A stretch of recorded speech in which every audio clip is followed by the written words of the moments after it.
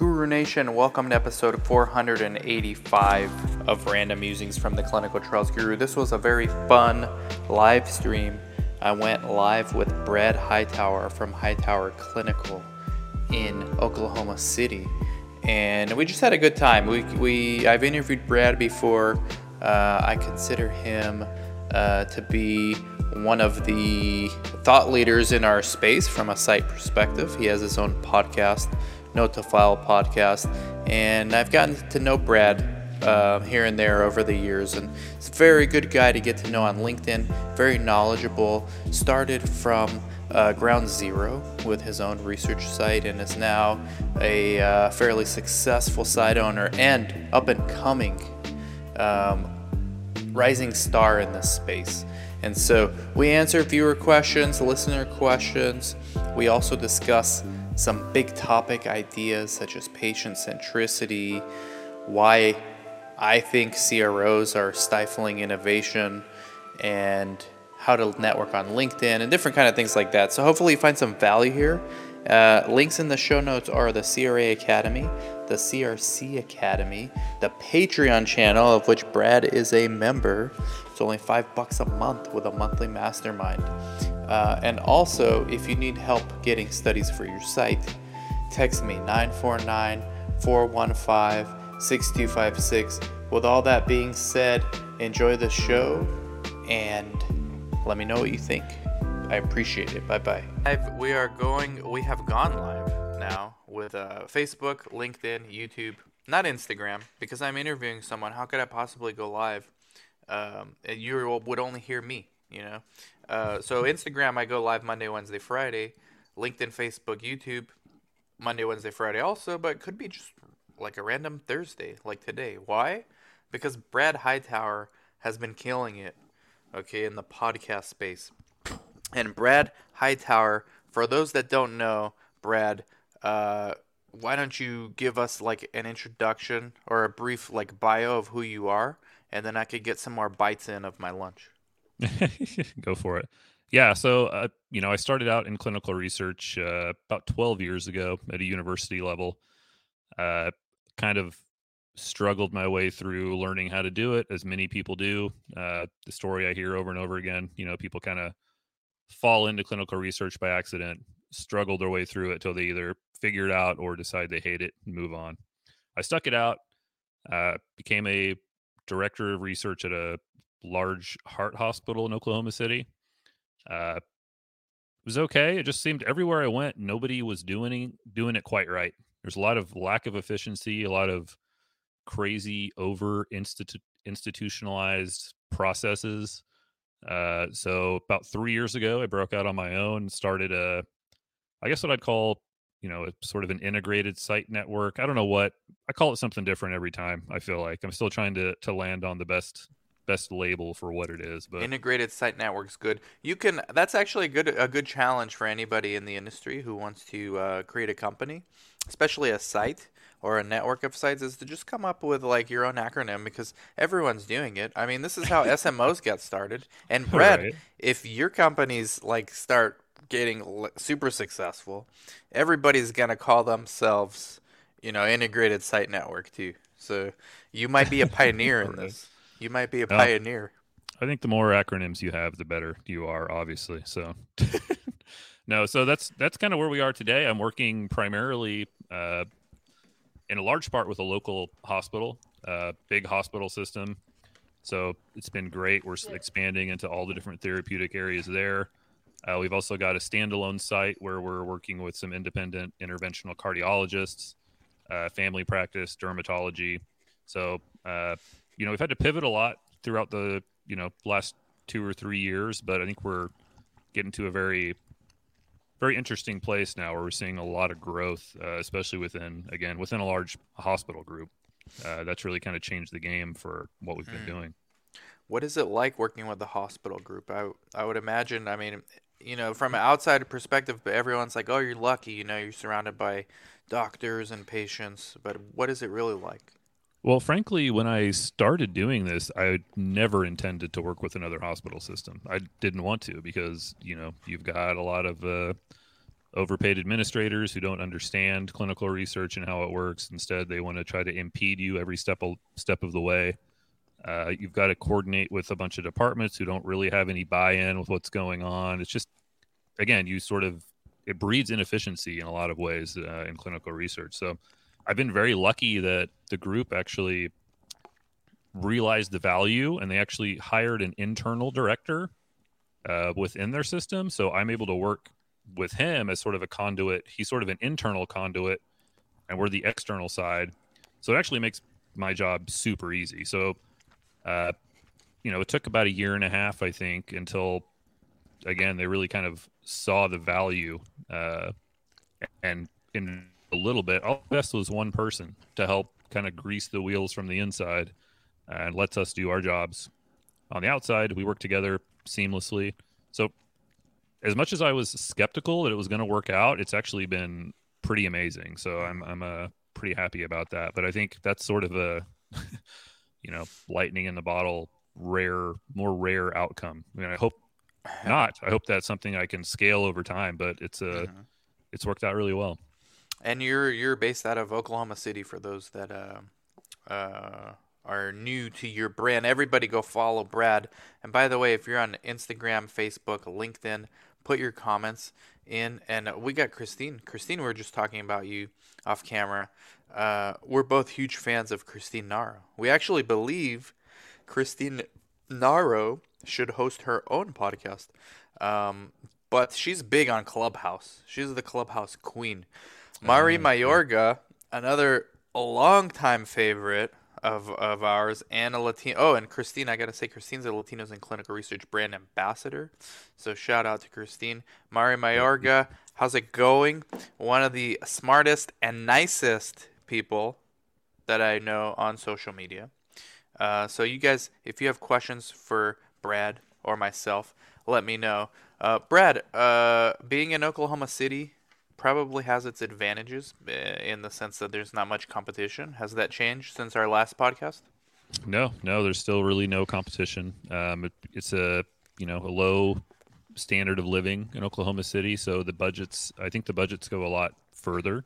Yeah, they do. So a budget here versus a budget in New York City is going to be, if they're the same, that's a lot more money here than it is somewhere else. In so Orange that's County. A big advantage. What about Newport? Sure. What about Newport Beach, California, Brad?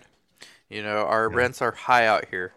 I lived in Seattle for a little while, and I don't ever want to pay anything close to what I paid to live out there. So no, I'm happy to be away from the coast in that regard. I've envied the clients and just people I've networked with like yourself who have been in, let's just say, underserved areas, because Oklahoma City is not a small city. I mean, it's a big city, but it's underserved and there's not much competition. And so I finally get to join the club in July, hopefully. Knock on wood, my house is built by July, or otherwise it's going to be later. But I go to the small place in Arizona called Yuma, Arizona. Nice. For those that know, it's on the border of California, Arizona, and Mexico. So it'll be interesting. I'm going there with I have a plan in mind. I want to sell. I'm building that site to sell it, specifically to sell it, because Nice. I plan to come back to California within 5 years. So I've never done that before. I've never actually.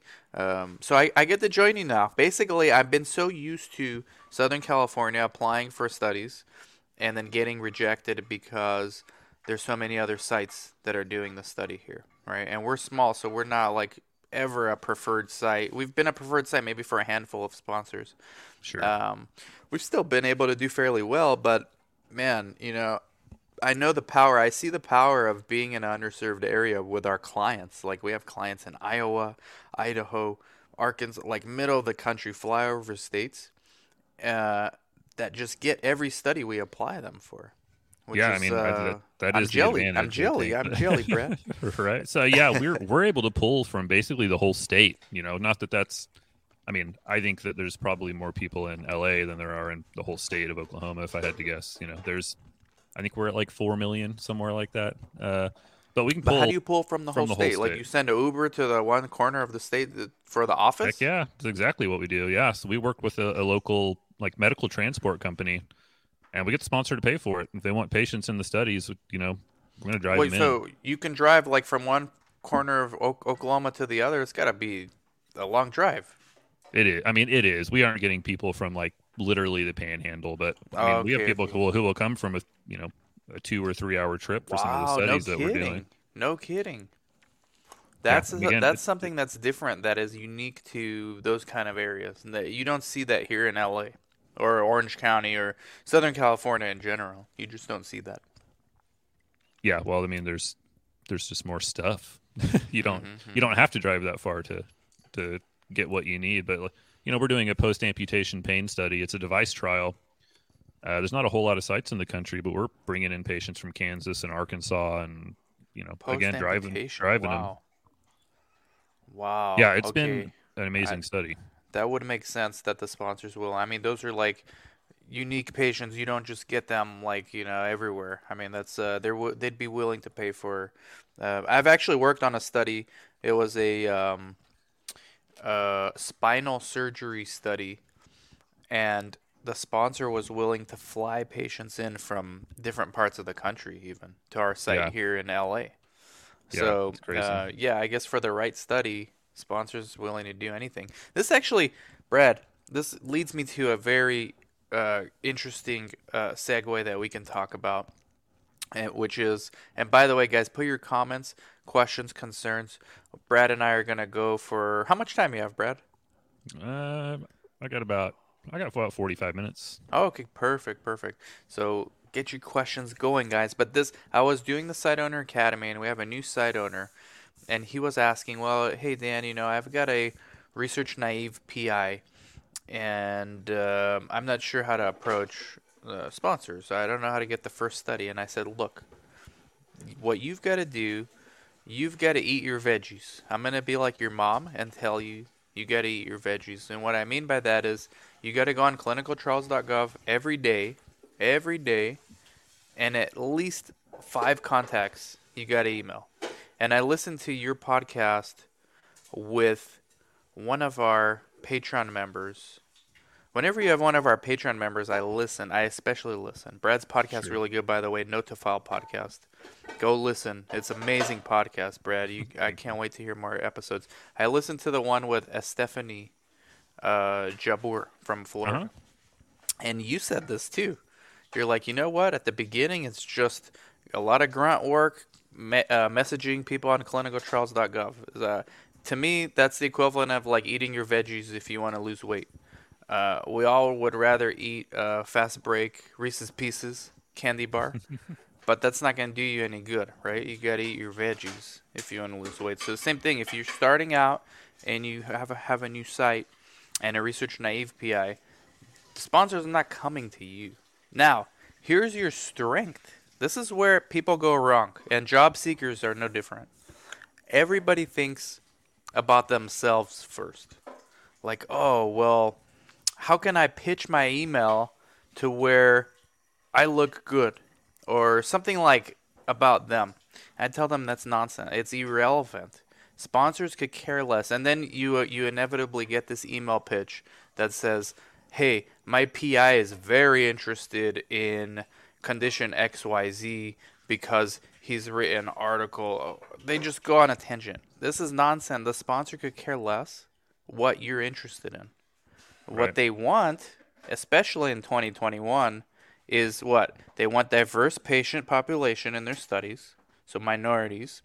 They want patients that are research naive. They don't want patients jumping around from study to study. And they want retention. Retention. Right. Okay? Brad and I both do our own due diligence on biotechs, or at least Brad used to. You're busy now. I do it for my YouTube. I do due diligence, okay? I only buy meme stocks now. Meme stocks are bad. Who needs due diligence? You just buy Right. GameStop. Um, so during due diligence, a lot of times you'll see FDA doesn't approve a drug because they don't have enough long-term data from that study. Why? Because of retention. This happens a lot, guys. And the sponsor has to come back and spend a couple million more, 8 figures more, to do another study, which is a complete waste of time for them because they already know the drug works. They just need to check the boxes that it works, that it's safe long term, which everybody knows, but the FDA says no, we insist on this. So put yourself in the sponsor's shoe. They don't care that you're interested. They don't care. They could care less. I know it sounds bad, but they could care less what you're interested in. They care minority population, diversity, patients that will stay in your study, and the fact that the patients trust you, the site, the PI. Right. What is your thoughts on this, Brad? No, I mean, I'm with you. I think first, to go back to the beginning, when you're starting out, you just have to work your ass off. You got to grind and grind and grind and grind. And when you think that you've done enough, do 10 more. So that's really, it's not a secret. It's just, you got to do that. So yeah, hustle on clinicaltrials.gov. Expect to be told no 90 times, and maybe you'll get yes once. And then, for the second part, sell your strengths. Don't worry about your weaknesses. I've not really ever had a huge problem getting research naive physicians trials in my experience. Now, they haven't gotten every trial, but there are registries out there to get people started. There are, other strategies you can take. But if you can sell your strong points, or if you've got the experience as the coordinator, whatever makes you, stand out, considering you don't have, experience from your PI. Get a sub-I that does. What's your, how do you handle that objection when sponsors tell you, well, does your PI have experience in research? How do you handle that when your PI doesn't?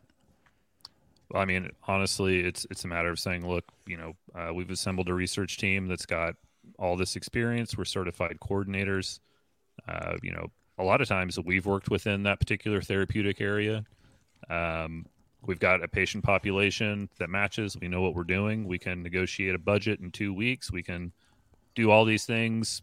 Again, sell your strong points, because, a lot of the great places that have a ton of experience, again, a large institution, you might be able to get started and enrolled before they can even get their study approved by their local IRB. That's what I'm saying? That's so right. play to the strengths that you have. You have strengths if you're small. A speedboat can go 180 degrees on a dime. The Titanic is going to take 3 hours to turn around, make a U-turn, right? Yeah, but that's when they're not sinking. Right. So I really think it's not rocket science. I've been awarded a study when I did an SSV, and all I had in the room was me and a refrigerator. We were just setting up the site. There was literally a chair for me, a chair for the monitor, and a locked refrigerator in the room. And, I just had to go back on my experience to say, look, I know what needs to be done. I've done this hundreds of times before. Here's what we're going to do. And instill that confidence in the sponsor that you're trying to work with. You got to sell yourself a little bit.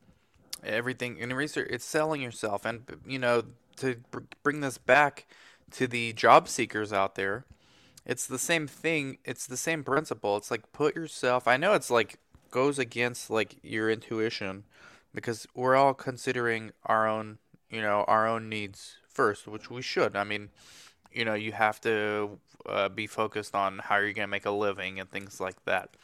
But you have to have some empathy for the other stakeholder. And if you're a job seeker and you've interviewed coordinators, you can just tell the ones that get it think of you, right?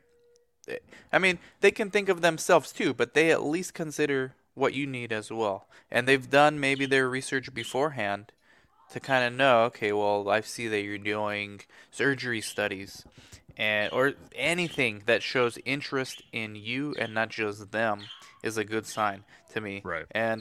And you know what? Interestingly enough, when you take that mentality, it's just like public speaking. I used to be terrified of public speaking. Why? Because I was thinking about me. Oh, how I'm going to look. What if I say something bad? What if I stutter? People are going to think I'm dumb. People could care less, all right? Right. You're there to give them some value. Once you put yourself in their shoes, what do these people need? It makes it so much easier. Because you're just now a conduit of information. You're not trying to be something special, right? You're just there to help them. So same thing when you're seeking studies, seeking a job, same principle. Yeah, the little things you care about, they don't care about at all. So you just gotta, you just gotta put it out there. They could care less if I stammer or if I clear my throat. They don't care about this stuff. Just like a sponsor could care less that your PI is interested from an academic perspective or a philosophical perspective in like an indication. Sure. Who cares? They already have their key opinion leaders. That's not going to be you, at least right now. Maybe later, but not right now. So they care about what can you do for them. Janet Jackson said it best. What have you done for me lately? Speedy boats, small site, diamonds. Neha says, I agree. That's right, Neha. What do you think, Neha? All these comments from LinkedIn. LinkedIn's been an interesting place in 2021 for clinical research, and in 2020. What do you think about LinkedIn? Your thoughts on the content, the stuff you're seeing, the good and the bad. I don't know if you get like the spammy emails. What do you think? What are your thoughts on LinkedIn? So, I mean, frankly, for me, I don't use a lot of social media other than LinkedIn, and it's just because it's, professionally, I prefer to keep my social media professional use. I don't do anything personal, really.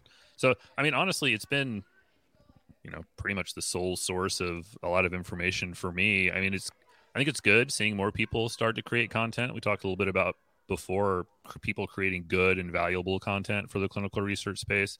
Mm-hmm. I think it's still too heavily dominated by the pharma side. Like everything I see seems to be these pharma guys talking, about trials. And, obviously they have a huge role in things, but being able to see more of that on a site level, I think would be, valuable. Somebody had posted a comment recently about how, it's real top down in clinical research. Like the sponsor says what to do and everybody does it. And I was like, well, shit, that's right. But it doesn't have to be, like we have the ability to some degree to go bottom up. But I think that's part of it, is having more of these conversations amongst, sort of the site level people out there. Mm-hmm. I agree with you. I think I saw that top down. I wanted to comment, but I just didn't because and then I saw your comment. So bottom line is the sponsors are paying for the study. It's again back to what we talked about. Like what do they want? They don't care. Do you think a sponsor care that you want to run a bottom up culture in your site? They care less. Right. Brad? Right. They don't care about that. But it opens up a can of worms, and I kind of mentioned this in my live stream yesterday, and I think there's a lot to unpack. Again, it's just opinion. I don't care if it pisses people off, and it's related very much so to what you and I, Brad, discussed after I was on your podcast last year when we went off camera. It's probably better than the stuff that was on the camera. Right. But a lot of it were these kind of themes like, hey, this is all dominated right now by think tanks, basically think tank type of people. And, they throw out things like patient centricity and top down, bottom up stuff. Like what is the practical value of that? You know what I came to the conclusion recently, and it's just my opinion. I could be wrong.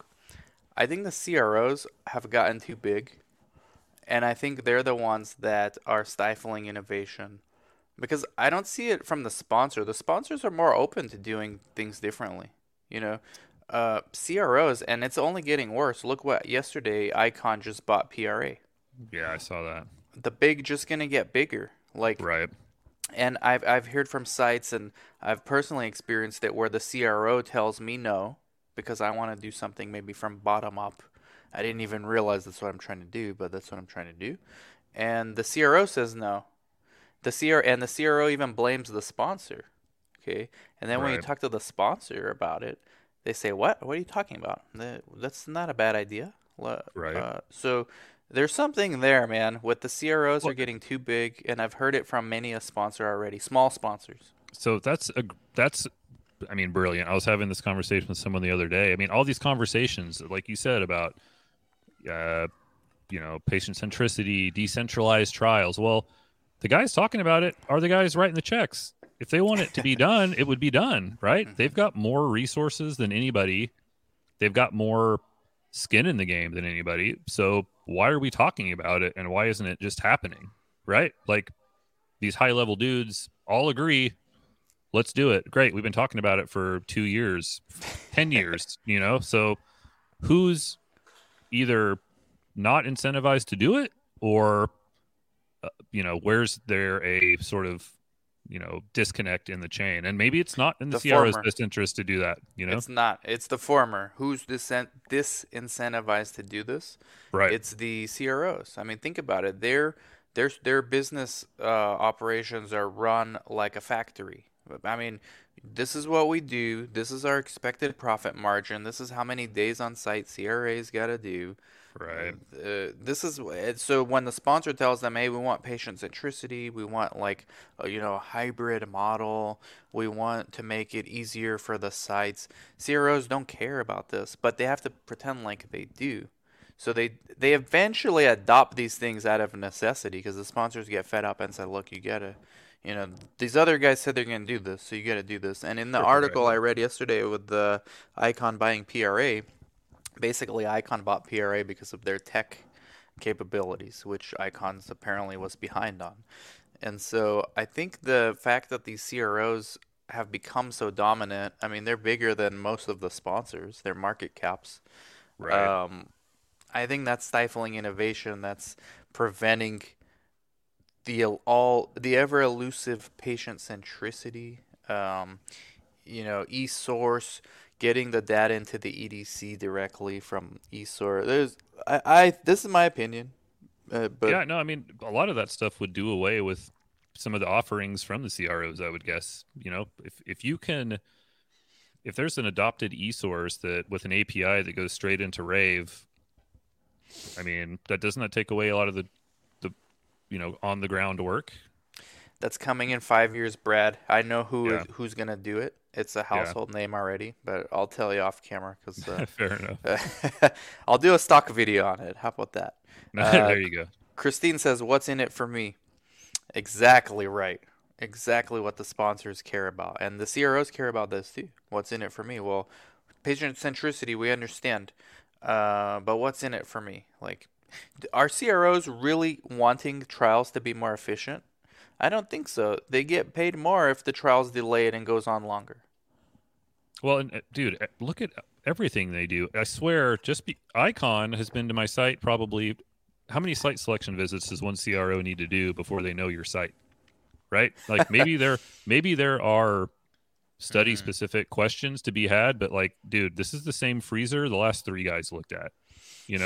Like that's not efficient at all. That's good point. Crazy, but I'm guessing that they're getting paid to be out there. So of course they are. I've been with my tiny, minuscule CRO that does investigator-initiated trials. Right now, only two. We've submitted bids for bigger studies, and this is what we were basically competing on: is how many days on site. These guys said they can do it in X amount of time. How much do you charge for monitoring visits? That's the bulk of where the CROs make their money. Right. We got questions. We got time for questions. By the way, put your questions in the comments right now. LinkedIn has been good so far to me. This is from Neha. I actually have gotten a lot of information, contacts, and found you on LinkedIn. Very good. Make sure you go find Brad right now. For someone like me who's trying to get my foot in the door, this is a really good place to look for resources. Absolutely true, Neha.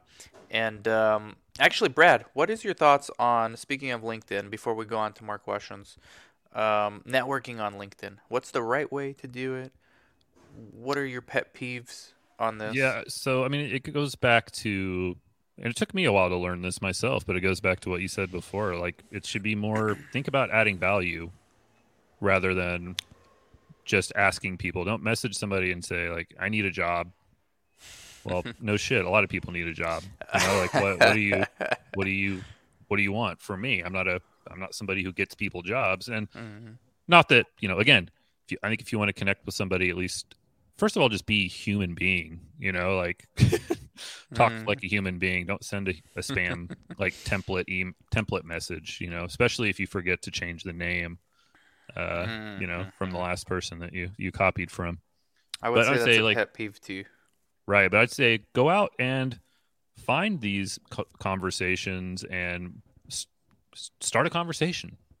Don't just come in asking for something, but if you can get yourself in the conversation, create a relationship, provide value, and oftentimes people they want to provide value back once you provide value to them, and that's it doesn't have to be completely transactional. It's more building the relationship. So I mean, again, I would just treat it like you would a human being. Like, Yeah. I wouldn't walk up to somebody and be like, "Do you have any jobs, sir?" Like, I would get to know this person, or That's literally every hour on LinkedIn. Here's my right, CV. Hey Dan, I've never talked to you before. This is my friend connection request. Here's my CV.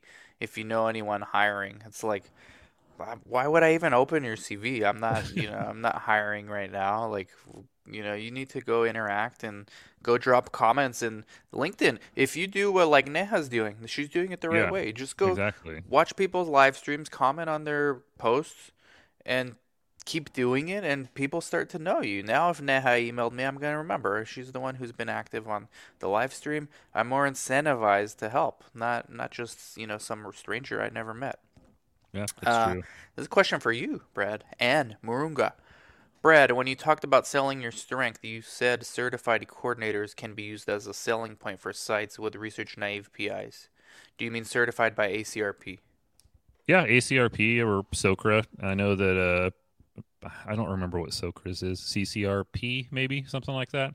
But yeah, I mean, I think Yeah. if you can show that even though maybe your investigator lacks some experience, they've got a team around them that's going to support them, train them through the process, and really help keep their arms around things. And I think that just gets strengthened by being certified. In the interest of full disclosure, I actually recently let my CCRC lapse. Oh, So yours? I'm not technically currently a CCRC right now. Oh So man, you're don't not in tell the anybody. cool kids club. I've never Yeah. been certified for anything. Um, Dude, it's I really didn't know if I wanted to. I went ahead and did it just because it was kind of the thing to do at the place I hmm worked. And hmm I think it's like anything else. If you really want to go work it, it can probably be useful. Like if you go into ACRP's website, really use their content, it's probably valuable. I don't think for me it was, other than to say, hey, look at me, I have CCRC after my name.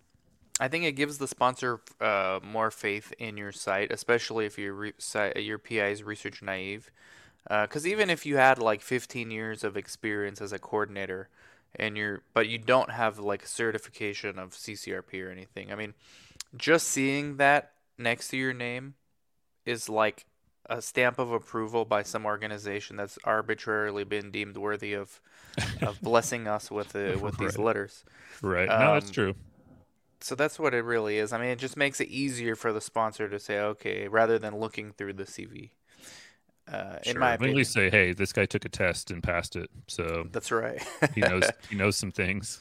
He knows a thing or two, enough to pass.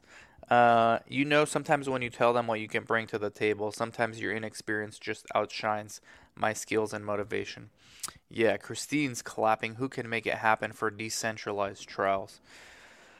Um, yeah, decentralized trial is something interesting because I think obviously the industry's headed in that direction, but if we're not even able to integrate, or like even more practical, what Brad said, if we're not even able to skip site selection visits from the same CRO for sites, like how are we gonna possibly be siteless and just have patients joining from sponsors?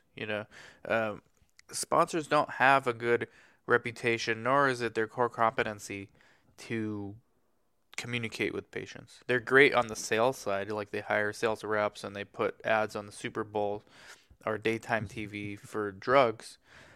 But how, like, clinical research has a branding issue, so you're always going to need the sites. Even the good sites, they have a lot of hurdles to jump just to get one patient convinced that clinical research is safe. I mean, even if that's your own patient, like from your own doctor. right? Yeah, well, that alone, right, is a huge like question mark in my mind. Like, I can't tell you.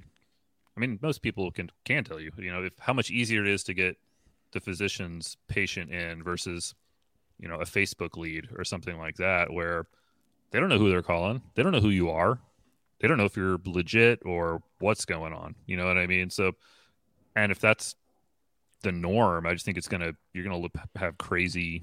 It's gonna be difficult to overcome that sort of lack of familiarity in the process because I've been telling people this: clinical research is customer service. Mm. It's basically customer service, right? Like we have to listen and engage with a patient in order to understand and relate to them. We have to build a relationship where they trust us and where they're going to keep coming back to your site, to go back to the retention issue. And that can't be only clinical. You know what I'm saying? Like sometimes we're too clinical in clinical research, and Exactly right. we're not Great really point. sort of connecting, with these people. And I think the way that's most easily done, again, is through your physician and through inpatient, sometimes in-person visits. Great point. You reminded me of a conversation I had yesterday with someone from my Patreon. They own a site. Um, I won't name them because I don't know if they want that, but they basically do pediatric studies and adult studies. But they had this one particular pediatric study they did very well on. The sponsor was very impressed. And what it boiled down to was the core of the issue. There were two things. The kids didn't like to go to doctors, so the parents kind of gave up on dragging the kids out of the house all the time. As soon as the kids got better, all right, so they joined the study within the first couple of visits because the drug works. The kids got better, but the kids didn't like because they don't like going to doctor. So then they stopped showing up. This is what was happening at other sites. At this site, they had almost 100% retention rate because they treat patient centricity not as a buzzword, right? But as something tangible that you can actually do day in and day out, like eating your veggies. Right. Okay. What they did was they made the kids feel like it's a fun place to be. They had movies, games. They had a dedicated person that would just hang out with the kid the entire time. They didn't feel like they're in a doctor office. The parents told that site, this kid hates the doctors, but they want to come. They can't wait to come to the next visit. They would give them stuff, like all kinds of things. So this is patient centricity to me, Right. Right. right? And that's genius, honestly. I mean, that's something, I mean, small in some ways, but it makes a freaking world of difference. That's crazy. And I it's love that. nothing to do with clinical. Matter of fact, Right. it's the opposite because the kids hate going to their doctors. So and I know we're all in clinical research, it's clinical, but you gotta, and then to translate this to the adult studies, you gotta create like almost like a spa-like experience for the patients. Craig Lipset wrote an article when Donald Trump got the VIP treatment he was in a study. So Craig Lipset wrote an article. I thought it was good. He said we need to all sites need to give patients like this VIP experience, and it's absolutely true. So like just getting them breakfast when they come in, giving them a cookie or something. I mean, it Sure. just goes a long way. Bottled water. It's amazing how many sites as a CRA I go to because I monitor also, and I see sites in this. I can't tell if it's a research clinic or if it's a doctor office, and the research patient's waiting just like everybody else. So Right. they don't feel special being in the Right. study. I mean, so there's a lot of practical things that sites can do. You don't, and that talk about bottom up. I mean, there you go, right there. You don't need approval from Harvard or anybody, to do this bottom up approach. Right. Like, No, that's true. go look at spas. Go look at what spas are doing. I think in many states they're open again. All right, go look. Go see how they treat you when you go to a spa, even a bad one. Right. No, you're right. I mean, they have to want to be there. They have to want to come in, and whether that's through, again, even sometimes be small, offer them coffee, have some snacks laying around, and then just again, listening, building a relationship. I mean, again, I've got, an employee that didn't have a big clinical background. He doesn't, but he will retain patients because he loves talking to them, and they Mm. love talking to him, and because he listens to them. He's not just there to say, Okay, any A's, SAEs, any illnesses, injuries, sickness? No, you've been taking your medication? Yes. Okay. Great. No medication changes. Okay, cool. Well, see you in 6 weeks. It's taking the time to invest a little bit of yourself in these patients. So it's Hmm. again, I think it's very much analogous to customer service, and the more we think about it that way, the more successful you'll be in your enrollment and your retention. Absolutely right. Patient centricity is more about the things you can control as a site as opposed to blaming a sponsor or CRO for not making it happen. We had in our clubhouse, shout out to Christine, who's a clubhouse queen, by the way. We had in our clubhouse, everybody hit her up on LinkedIn if you want the invite. We had on our clubhouse, Brad, a patient show up.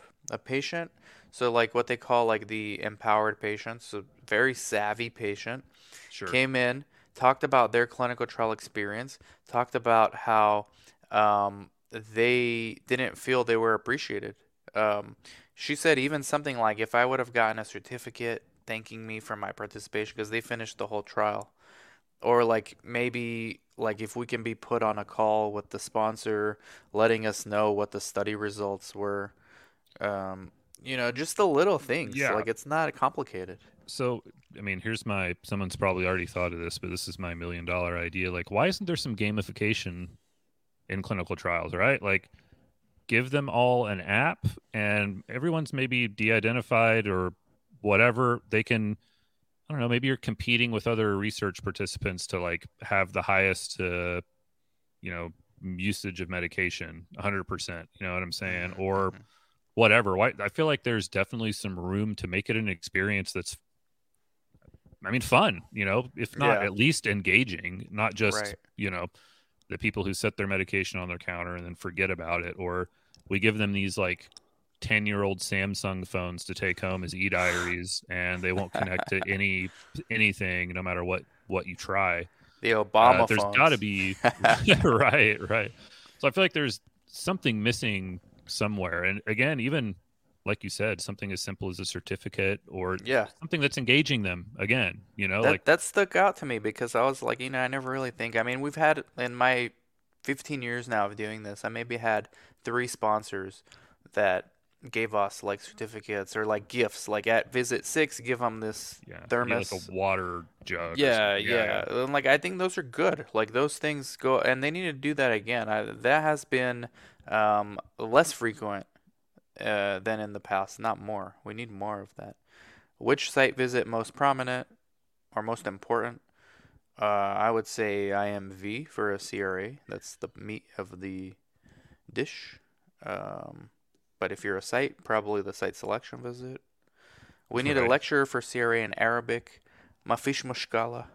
That's all I know. Uh, we need to know about software. There's a lot.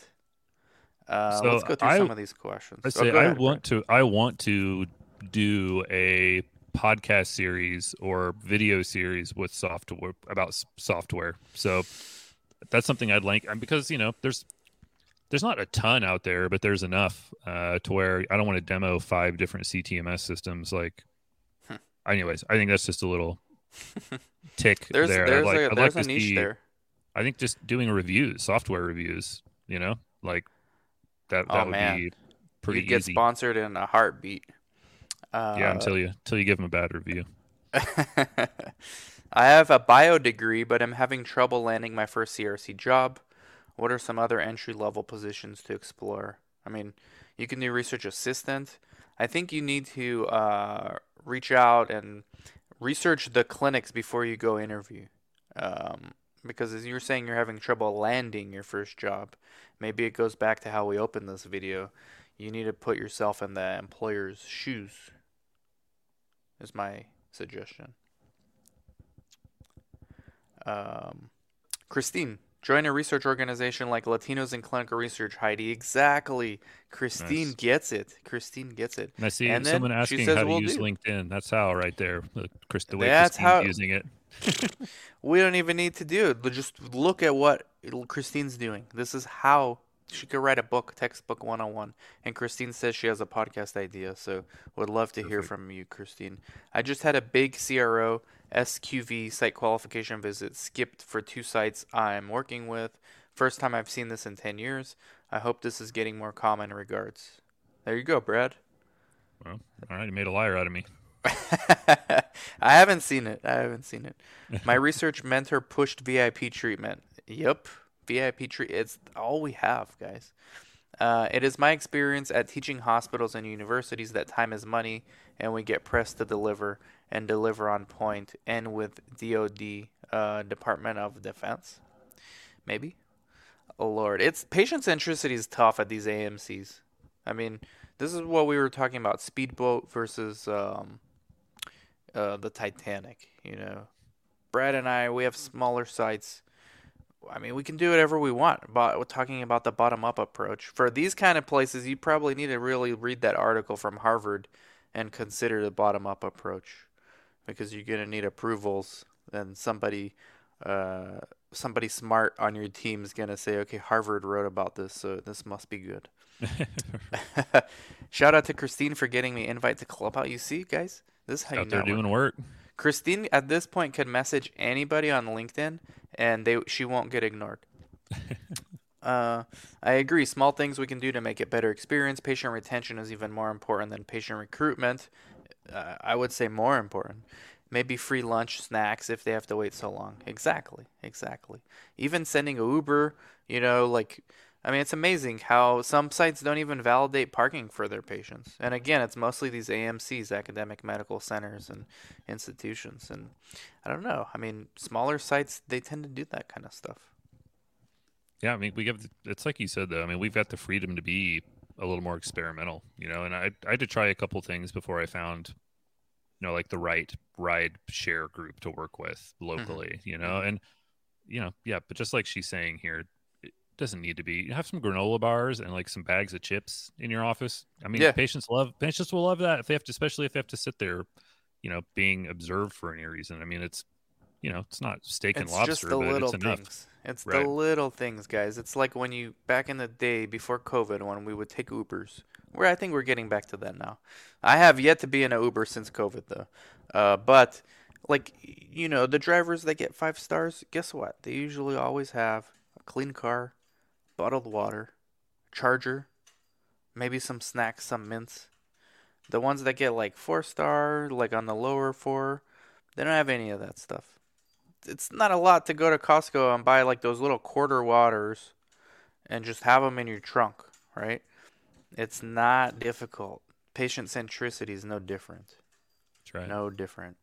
Silent Mike was interesting, Christine, on Clubhouse. This is like so foreign to me.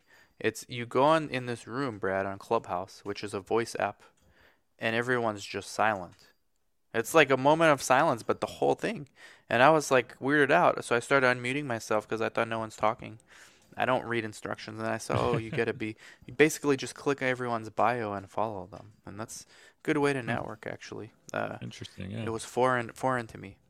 So yeah, every Friday night, for those of you on iPhone, hopefully soon on Android. So Brad, this is for you. Clubhouse was made for you, man.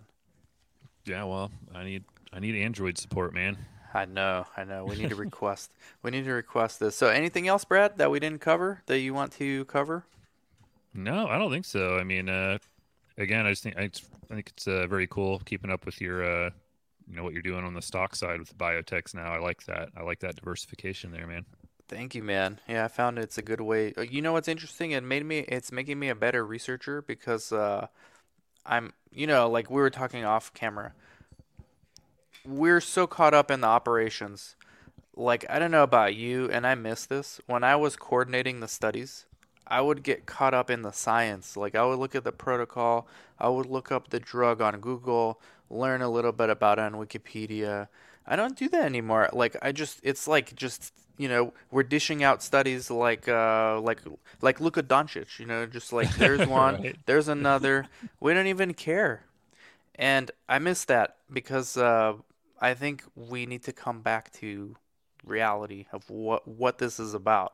So now researching these biotechs, I'm actually learning More of like what's new, what's cutting edge, what's CRISPR, what's gene editing, what's DNA sequencing. I'm learning these things. And it's not just make me a better investor. I think that's like a second very far away thing. That takes time, but it's making me a better researcher. And I can have more intelligent conversations now with doctors and with staff. So I think that's been a benefit. Besides growing my YouTube channel, of course. Of That's why I course, initially did it. But I've that's what learned, that works. this is why it's helping me become actually a better researcher too. Sure. No, man, I say thanks for having me on. You've, again, always been an inspiration to me. So I value any time we get to sit and talk. So thanks so Thank much, you, man. Brad. Thank you for coming on short notice. I saw your picture on LinkedIn yesterday, and the algorithm liked it. It showed it to me, and keep doing your thing because everybody needs to go follow Note to Follow podcast and go follow Brad Hightower on LinkedIn. And thank you very much, Brad. I appreciate it. Thanks again, man. Thank you guys for watching, listening, and catch y'all later. Like, share, follow, subscribe, comment, hit the bell button, all that good stuff. Bye bye.